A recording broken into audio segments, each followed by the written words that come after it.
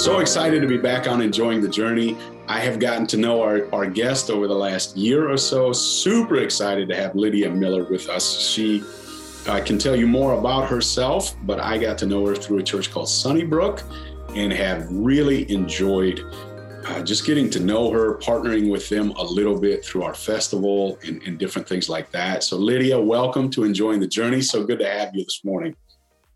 Thank you so much for having me. If I don't know you, I'm Lydia Miller. I work at Sunnybrook Community Church. I'm actually the creative director here, which means it's kind of my job at the end of the day to put together the Sunday services, from the songs we sing to the creative elements we have, and work with the senior pastor here, Jeff, who's actually my dad, and get to work with him on what he's going to talk about and how that all kind of fits into the whole story. I think I've been here for 6 years now, surprisingly.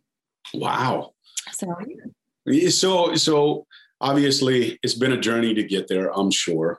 As you mentioned, if our listeners didn't hear it, you actually work with a senior pastor who happens to be your dad, which obviously can add some elements to being the creative director. And if people have never watched Sunnybrook on a Sunday morning, wow. I mean, when you say you're in charge of kind of all of those elements, if you're not around it, doing it day in, day out, I'm not sure people understand how much goes into that, because it is a lot, from picking songs to lighting to the graphics that you have going. Wow. And I just want to say great job, because I think it's phenomenal. I think you guys do a phenomenal job. Thank you. Yeah, we've got an amazing team of people. Yes. So getting to Sunnybrook, obviously your dad's been a pastor for a while. What's your personal faith journey been like? Yeah. So ministry was never something I had any intention of going into. I think it's a common question when you grow up as a pastor's kid, which one of you is going to go into ministry? Typically that question was directed to my brothers, not my sister or I. They just kind of assume the boys would be the one that would maybe go on to carry the legacy. But I really had no interest. I loved the church, loved growing up in the church, was always obviously a huge part of us and our family. But one thing I feel like my parents did incredibly well is I have always loved the church. And I know that my siblings feel the same way. I think sometimes pastors' kids struggle with the church because there's this part of the church that pulls your parent away from you. And if, dad isn't around and he's busy, it's because he's at church, he's pulled into things. But my parents very early on set, I think, some really good boundaries with that. And I never felt any sort of competition with the church or that my dad was being pulled places when I wanted him at certain things. There was always this healthy boundary. So grew up in the church, loving the church. My siblings are all the same way, but always really wanted to go into teaching. And so I did that. I went into teaching. I taught middle school, love middle schoolers. It's a rare spiritual gift, I feel like, to love middle schoolers, but I loved them. Yes. And I just kind of had this steady faith my whole life. I remember kneeling by my bedside with my sister, with my parents, to accept Jesus when I was in elementary school. Wow. And it's always been just a pillar and a rock for me, really my whole life. I've obviously had seasons of in and out of it, more committed, less committed, but have always had kind of this steadfast love for Jesus and who he is, and have seen that exemplified in my parents my whole life as well. So I think that really aided that. So I went into teaching for about 4 years, and then started my counseling degree. I wanted to become a school counselor. I really was in teaching for the relationship with students, and saw just a need, especially for today's youth, of people pouring into them and guiding them, and just felt a passion for that. So I started my counseling degree. And the more I got into it, the more I realized, wait, I can't actually talk about the thing that I want to talk about. The solution that I feel like for all of this, I can't talk about in public school. And so I remember reaching out to my dad. I was maybe a year or two into my counseling degree, and I reached out to my dad and I said, hey, I think I want to maybe go into ministry. What do you think? And I'll never forget. He was like, no, don't just, and I know I've talked to him about it since then, was more out of a protection from him. Obviously ministry is hard, and there's a lot to it. And so I think that was a piece of it. And then the other piece was, he was like, you will not you will not work at Sunnybrook. I think just recognizing that could go horribly wrong. I don't think I ever really thought about it. Now that I'm here, I recognize that I could have been terrible, and how awkward would that have been? So he said no multiple times. And then I eventually reached out to Kevin Nygaard. I decided, well, I'll just go around you then. So I reached out to Kevin Nygaard and I said, Kevin, I really think I want to go into ministry. And so then I think it was maybe the next couple of days, Kevin and Laurie Van Kira, they're on the exec team with my dad. It's the three of them. So they came down to Omaha without him. And they did a little interview with me there. And we talked about options and what that would look like. And after that meeting, I called my dad and I said, well, I'm coming to Sunnybrook anyway. And I came on, I came on as a student ministry assistant of all things. Okay. Yeah. And started that way. And listeners may or may not know this, but when we talk about Sunnybrook, this is also the church you grew up in. Yeah. Yeah. Yep. So I think that adds a whole new dynamic to, and I love how you're sharing this ministry thing, right? For some listeners, they may or may not know that I'm a PK as well. I did not have the same experience you did. I definitely did not want to go into ministry, but it was far more because of my relationship with God than it was anything else. Him and I have had a wrestling match similar to others in the Bible growing up. And so the thought of ministry was, no, not going to happen. And then the idea of actually serving a church was nowhere near that. And I love how you brought up, you've got two brothers, right? And a sister, is that right? Sister. And so here you are. Oh, the boys will take over the legacy or go into it. And so I'm not in a church, but Rise has been a part of my life now for 21 years. And it's interesting because our kids, my wife and I's kids are getting older. They're not, Jager's our oldest, he's 19. But then we've got a daughter that's 16 and a daughter that's 14. And the conversation has begun. Well, who's going to go? I don't want it. I don't want it. I don't want it. I'm like, no, thank you. I'm so glad what dad has dedicated his life here for the last 20 years is not what you want to be a part of. And I do find it interesting that right now, Jager's in with us at 19. He has become our church and partner relations staff member. The girls are like, hands off, no way. But there's part of me that thinks, I wonder if I have a Lydia in my family, the one that's like, nope, boys are, and so I find great encouragement with that. And I love this idea that you are serving where you grew up. What is that like to actually go back to the church that you grew up in and become a part of the team? What's that dynamic like? Yeah.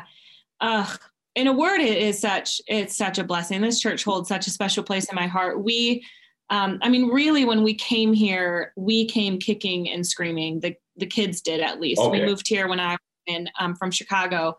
We moved when I was in 8th grade, which is just a tough year. Yeah. To move. My sister was a sophomore in high school, so it just was painful. We didn't want to leave where we were. I remember thinking, we grew up in a suburb of Chicago. I remember thinking, do people actually live in Iowa? I mean, where even is Iowa? And it was, that old, woe is me, the world is ending. And so I really just did not want to be here to start. We always talk as a family because a lot of my siblings have moved back here and have come back here of just the full circle of it, that this is a place that's so special to all of us now. But Sunnybrook is such a special place with such special people. There's so many people that, even that I'm working with now. Bonnie Van Holland was the first one to take us out for ice cream when we first got off the plane in Sioux City to look for a house here. And I get to work with her every single day now. So the opportunity to get to work alongside people who have invested in me, have prayed for our family and cared for our family. And I've always known that Sunnybrook is a really special place. I think I experienced just how special it is even more as I went to college and tried to find a church there, moved to Des Moines, tried to find a church there, Omaha, tried to find a church there. There was something that always drew me back to Sunnybrook. And I think it's just the people here, the heart of the people here, the heartbeat of this church has always been something that I have greatly cherished. That's awesome. So not only able to grow up with it, but now to become part of the leadership team and help others encounter that special part in their lives the way you've experienced it. That's so cool, because to have something that means so much to you. As you're sharing it, I think of businesses. I know it's a weird correlation, but I think of, my dream has always been, if I could have worked alongside my dad. I grew up as a farm kid. Well, okay, till I was 9, and then he became a pastor. And I still tell him that was the dumbest mistake he ever made. But land's worth a whole lot more today than it was back then. But I always dreamed of that moment of being able to serve with my dad or whatever. And as you're speaking about this church being so impactful in your life, you now get to work alongside your dad. And I think of businesses, right? They grow up in it. Maybe it's an implement dealer or a car dealer where you start as the wash guy. And you're like, now I'm out of here, man. I'm moving to the city. I want to create my own path. I want to, and yet when you get around individuals that have gone back into the family business and they talk about how special it is to them, I'm always inspired and intrigued by it. So to hear it from you, so often I think people are like, I can't wait to get out of the church I grew up in. I can't wait to go to Omaha or Des Moines or Minneapolis or wherever. But God said to you, no, this is the special place for you. And now you get to come back and invest in so many others. And the work that you're doing, even through the creative side, by allowing it to go online and on TV, the impact is unbelievable. I don't know if you know the numbers or not, but it's huge. It is. It blows our minds. I mean, the whole KTIV TV thing was simply an act of COVID. I mean, we were trying to figure out how do we get people in worship with us again? How do we continue this church community? And Kevin kind of came up with the idea of what would it look like if we broadcast our services on TV when we can't have in-person services? What could that look like? And it became this, and what a cool opportunity from God. Well, yeah. And I'm just, I know our listeners can't see it. I'm just smiling because I think of what a beautiful thing. Here's a gal that grew up in a church. It meant so much to her that she wanted to come back. God has inspired and poured into, filled you with the Holy Spirit. And now you're putting that out there to so many more people that it's a great story versus I grew up in the church. I walked away. God and I are on the outs right now. And I just think it brings hope, hopefully to our listeners, but to be honest, it brings hope to myself who's in ministry in a different fashion that who knows, maybe someday what my kids have experienced will be special enough to them that they'll want to carry it on. Yeah. And I think, and just that idea of, I could maybe work with them right now. I don't know that he would have wanted 19-year-old Lydia to work with him either, so that's okay. Right. Give him a little time. Sure, it'll go better. We'll let him mature. The other part about being a PK and serving in the church, and because we call this enjoying the journey, obviously we have good times, we have more challenging times. We brought up KTIV. For those that are in the listening area, you can watch Sunnybrook on Sunday mornings. And so recently, and we haven't even gone down this road yet, but you get to teach, or I don't know if you call it teaching, preaching, what terminology you guys use, and you get to do that often. And you had a message recently that really caught my attention as being a PK, that everything in the church isn't always great, and it doesn't always edify and build us up, especially when we have a loved one working in it. Can you share with us just a little bit about, in context, what that message was, this folder, as you read things, and just what that was like to walk through that? Yeah. I do think it's interesting if you talk to people, that aren't going to church right now, typically it's not that they don't believe in God and have never. We often refer to them as de-churched. They've been de-churched. They've had some sort of negative experience with the church, and so they've left the church. And gosh, I think pastors, kids and families that grow up in the church, even just serving in ministries and all of that, are most susceptible to that, because they really get to see kind of the gross side of church sometimes, and people and humans and sin. And I mean, we're all guilty of it. And that was a huge part of when we first moved here. I don't know if my dad talked about this at all, but the church was transitioning from going from a more traditional church to a more seeker-friendly church, and a church that really adapted the way that they did things, that cared less about what people who already had a faith were looking for on a Sunday morning, and started to transition their services and their mission and vision to be more focused on people that were not yet saved and didn't yet know Jesus. Sure. And that was, I always heard that it was a really difficult transition, but man, I did not realize how sheltered I was from that until I came back and started working at the church, and more has been kind of revealed to us. But my parents really did a good job of not letting in on it. I mean, we already didn't want to be here. So knowing that a lot of people also didn't want us to be here was hard. I think back to that time, and I don't know how my parents made it through, because it was a move here. And then it just immediately became about, they didn't want the church to change. They wanted the church to stay the same. They wanted it to be what they were used to, what they were comfortable with.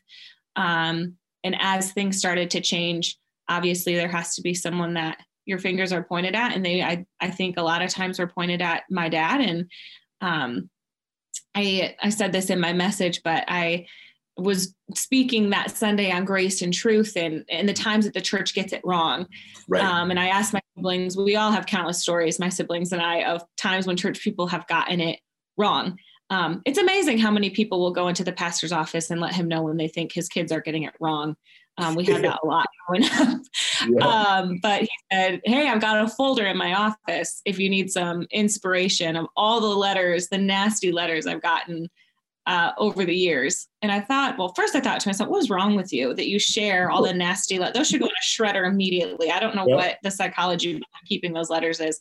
But I went to his office and I started to go through them.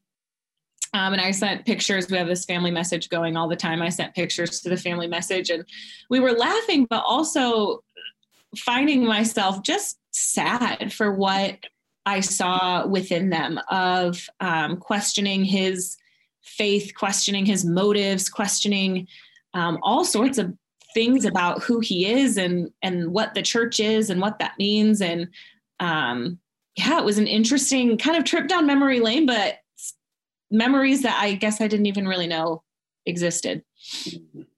So as you're reading those, you're in the church now. You've been serving for almost 6 years. You're part of the teaching team. You're giving a message on grace and truth. Mm-hmm. What's going through your mind or your heart as you think about how wonderful this place has been to you, yet at the same time, years later, you actually see how hard it was to get where you're at? Yeah. Anger and frustration. And I think the reality is it's still happening. I mean, there are still moments where I want to take a step back and just be like, man, this is not what Jesus intended. This is not what he wants for us. And I think it's one of the things that grieves me for my own generation a little bit is there seems to be this growing distrust with the church and this growing distrust of, I don't know, to put it in a category, organized religion in general, in that it's a place of judgment, it's a place of rules, it's a place of hatred or not allowing people to live into who they are. And it's a place of where people can't be free and all of these different things. I'm watching, I feel like in this new generation, this narrative be written about the church, about people who love Jesus. And I actually said this to one of my friends who is an unbeliever the other day, of just that was so not Jesus. And I just get so frustrated in the contrast of what people have written in their own minds of what Christians are and what we believe versus the reality of who Jesus was. I mean, he was radical when he came on the scene. Yeah. And he hung with sinners and he loved sinners. And that was where I would argue the most comfortable in scripture was sitting among them and teaching them and loving them with perfect amounts of grace and truth. Yep. And I just so deeply want people to see that and understand that. And I get sad when I see people leave the church because of humanness, human sin, human hurt. Because I look at my dad, who has experienced more church hurt than any person I would argue at this church has, and it still has this deep faith and this deep love for Jesus, because he knows that that's humans. It's not Jesus. It's not who he was. And I think that's one of the things that has just been most impressed in my heart and spirit lately, is just looking at this next generation, my generation, the generation behind me, of how do we get them to see Jesus for who he was, and how do we change the narrative that for whatever reason the church has received. Yeah, I like where you're going with this, because I hear it all the time from my own kids, especially my daughters. You're judging me. No, I'm parenting you. There is a difference. I don't want you walking out with your belly button hanging out and your pants pulled up too high or your shorts too short. That is not a judgment. That is a parenting move as a dad. Yeah. This word judgment gets thrown around a lot, I believe. And I love how you brought up that Jesus sat with the sinners. Always. Those that the rest of culture looked at as on the outs, or whoa, look at, she's in adultery, and then he's a tax collector, and et cetera, et cetera. I mean, these are, the religious leaders would be like, nope, can't go there. And in a way, do you feel like we have taken this word judgment, I don't know if out of context is the right way to ask it, but where does it come in that Jesus, yes, he did sit with them. He loved them, but you also said he taught them. And so when my girls say to me, no, really, hon, I'm not trying to judge you. I'm trying to tell you that maybe there's a better decision to make. Yeah. Versus the one. Yeah. And I think the disconnect comes with behind the motive of the rule or the motive of the change, and in understanding the rules that we get from Jesus, or the way to live that we get from Jesus or from scripture, and all that is all from love. It's all from, I want you to live in the best way. I want you to have the best life you possibly can.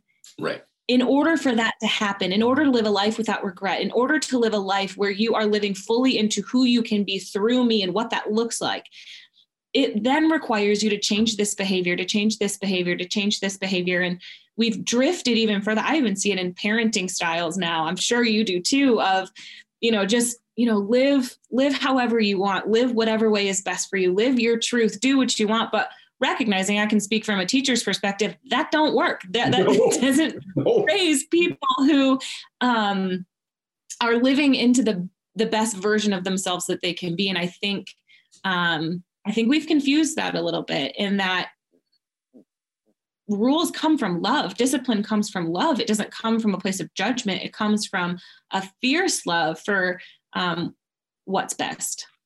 I think that's a wonderful way to put it. And it gets me thinking, if somebody's listening right now and you use the word de-churched or de-churched, de-churched, meaning you've maybe grown up in it.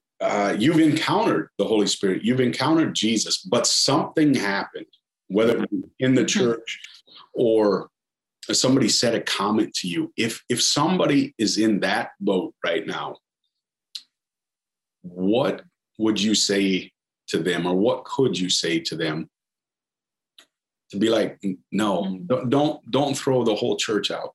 Don't run away from you. Jesus loves you. What would you say to them right now? Yep. I would say, first and foremost, if you're in a place of such extreme hurt that you can't that can't stomach church right now, at least stomach Jesus, Mm. and remind yourself of exactly who he was and exactly what it was that he taught. Humans will always be humans. We will always fall short. We will always fail. The church will always not live up to your expectations. It's just reality of the broken world that we live in. We're all just humans that are doing our best on the journey. And so I would encourage you, start with Jesus, start with scripture, remind yourself, remind your heart of who he was, what his heart was, what his heart is for you. And then I would even remind yourself of the grace that's been extended to you. I think sometimes it's easy for us to judge other people by their actions, but we judge ourselves by our intentions. Well, I didn't intend that, so that doesn't really count against me, but we judge other people by their actions, not maybe what their intention was behind it. So I would maybe remind yourself that every day your mercies are new, and every day Jesus is forgiving you of something that you have done in some way that you have grieved him and sinned against him. And I would remind yourself just how much Jesus loves the church. I mean, Jesus loves that. This was Jesus' plan, that this is how he would reach people. The church is his bride.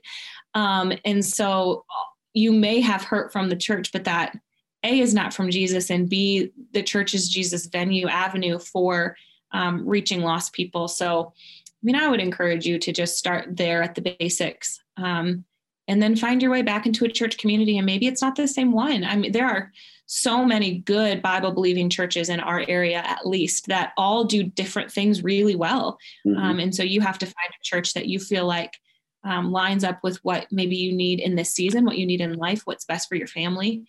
And I would continue. I mean, the Bible is so clear that we need community. So I would surround yourself with community as quickly as possible. That was an awesome answer. That was a fantastic answer.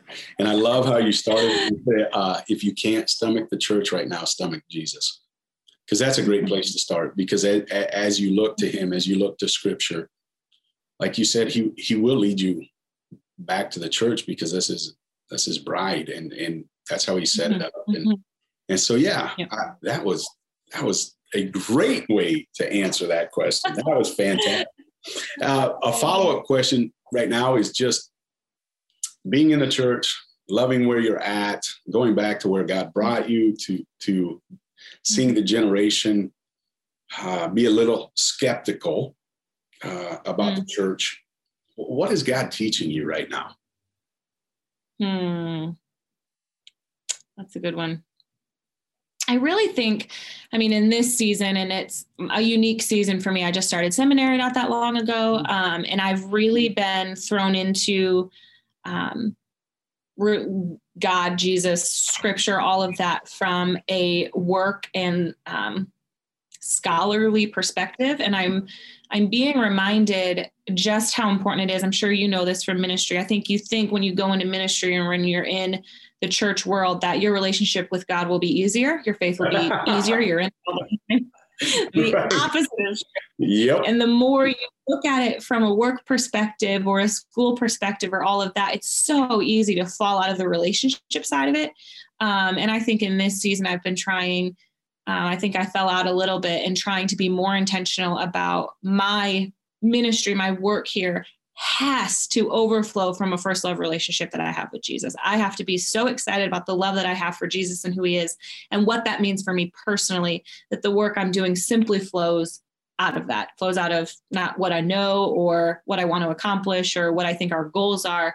It has to start with how much I love Jesus. And so I think in that season that I've just been reminded from God of love me first and then do the work that I have for you. Oh, that's great too. And as we wrap things up today, one question we always like to ask each of our guests is, we call this thing called life a journey. If you could have anyone, past, present, on this journey with you, who would it be? I thought about this a lot because no one readily came to mind. And so I'm giving you an answer that's not really an answer. I just am so, I get emotional talking about it. I'm so thankful for my dad. I know that the love I have for Jesus is because he showed me so well what that love looked like in a father.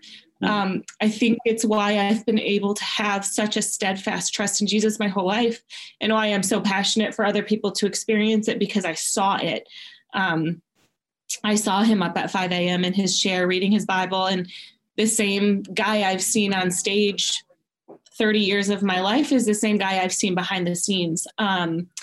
And so to be able to, we've always been close. We just kind of get each other. And so to be able to walk in ministry alongside of him is truly the greatest gift that God has given me. It's been one of the greatest blessings of my life to be able to do this with him. So I get to do the journey with him. That's not somebody I would add, but somebody I would mark as really special.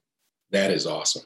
I love the passion. I love the father-daughter relationship. I love watching God use both of you through your individual ministries, yet collective ministries through Sunnybrook. And I just absolutely love it. And I'm so glad that you get to do it with him. Mm-hmm. That's special. That is really, really, I think, special. And what a beautiful thing. As we wrap up today, is there anything else you want to leave with our listeners? Any nuggets or takeaways? Oh, that's a good one. I thought about that a little bit too. And I remember first starting out here and working at church and life as a Christian in general, being overwhelmed with what that needed to mean for me, what my life needed to look like, how I needed to change, how I needed to be different. How do I be this beacon of light? And I think sometimes we put a lot of pressure on ourselves to figure it all out. And I remember my dad saying to me one time, just be a little bit more like Jesus today than you were yesterday. And I just think it's just a good mindset to wake up every single day with. You don't have to figure it all out. You don't have to have it all correct. We just talked about people in the Bible didn't have it all correct, but you can wake up every day with a heart that says, God, just help me be a little bit more like Jesus today than I was yesterday. Then a year from now and a couple of years from now, you'll look a lot different. So. Wow, Lydia, you have just given us so much today. Me personally as well. Just, that was really good. It's something I need to be reminded of. Both wake up and be a little bit more like Jesus every day. But the other part is when you're doing ministry, remember that it's out of the outflow, not just the work, not just the goals, not just, I needed to be reminded of that because those of us that call this full-time work or whatever, if you're not in it day in and day out, it's hard to explain to other people how easy it is to get focused on just doing rather than being and receiving, so that then you can allow that to flow out. I thank you so much for our time today. I mean, wow, it was awesome. And I appreciate you. I appreciate what you've given our listeners. And I just pray they're blessed, because I was. Thank you so much. Thank you for having me. Thanks for tuning in to the Enjoying the Journey podcast, brought to you by Rise Ministries. Remember to subscribe on Apple Podcasts or wherever you get your podcasts, and to follow Rise Ministries on any of our social media channels. Thanks for listening.